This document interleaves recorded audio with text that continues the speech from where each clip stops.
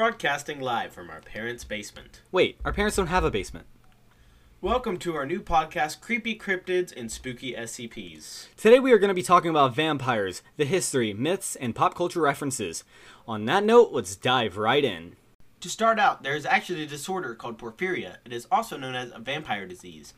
Different symptoms of the disorder include extreme sensitivity to sunlight, which leads to facial disfigurement and darkened skin. Because of the facial disfigurement, it causes the victims of the disorder's gums to recede, causing their teeth to look bigger and like they have fangs. Also, because of the urine of a person with porphyria is dark red, historically people thought it was caused by drinking blood. In more recent times, physicians had recommended to drink red blood cells to compensate for their lack of them. It was recommended to be animal blood. People who have the disorder often avoid garlic because of the sulfuric content could cause attacks of this disorder, causing sudden acute pain.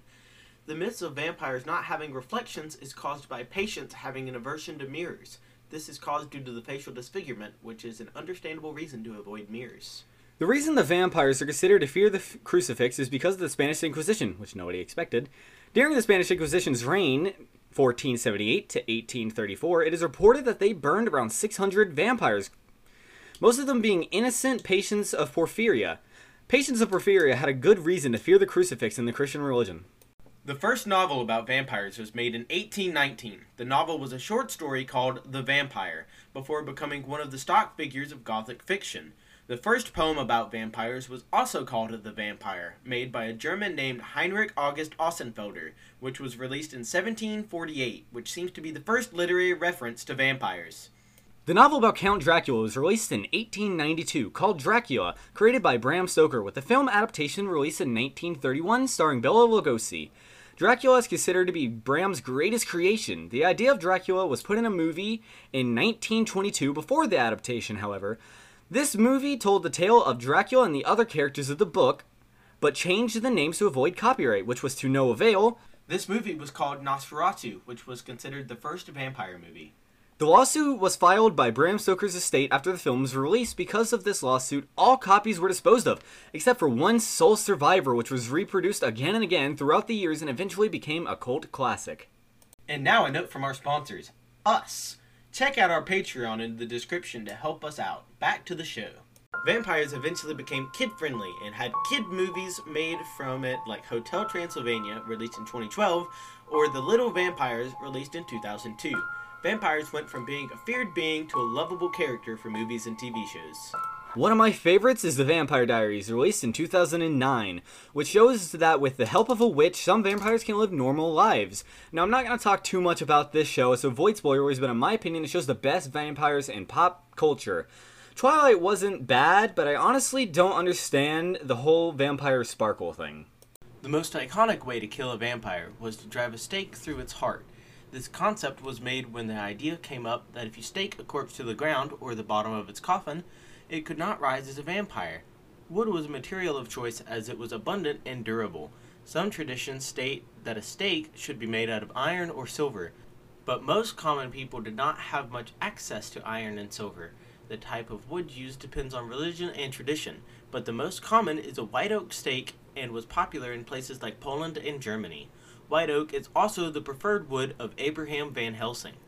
Other ways to kill a vampire include exposure to sunlight, decapitation, removal of the heart, exposure to fire. Things like garlic, running water, vervain, and crucifixes would not historically kill them as much as hurt them and reduce their powers. The history of vampires in video games is smaller than I expected, but here are the highlights. The first vampire video game is called The Count. It is a point-and-click adventure made by Scott Adams.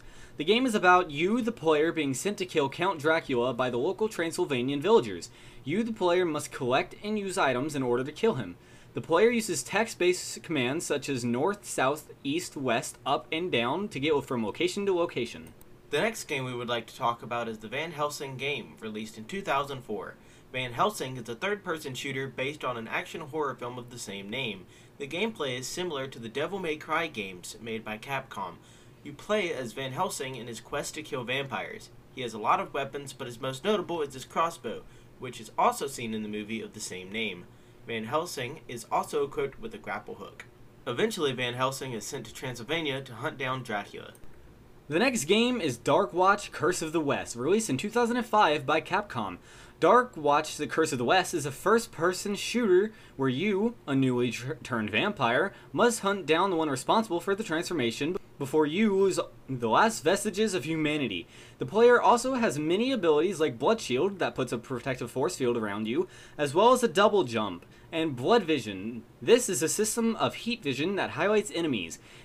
Vampire is a third-person role-playing game created by Don't Nod Entertainment, released on 2018. It is about a doctor who became a vampire in 1918 and now must choose between his Hippocratic oath or the bloodthirsty nature of a vampire. The amazing thing about this game is that you are under no obligation to kill any humans and it is a semi-open world.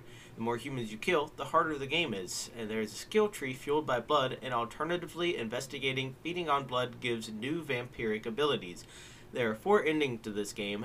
Killing no one gains one of those endings, but it is almost impossible to level up without drinking blood. The player can also use weapons such as saws and ranged weapons such as a revolver. As you can see, there has been a lot of evolution when it comes to vampires in video games. As you go from games where you're trying to kill them, to games where you are one but losing all sense of being human, to a game where you are a vampire just trying to live a normal life as a doctor. And there you have it, a short history of vampires in real life and in pop culture. People with vampire disorder, or porphyria, are not to be feared as they aren't real vampires, and just want to live normal life, just with the side of drinking animal blood.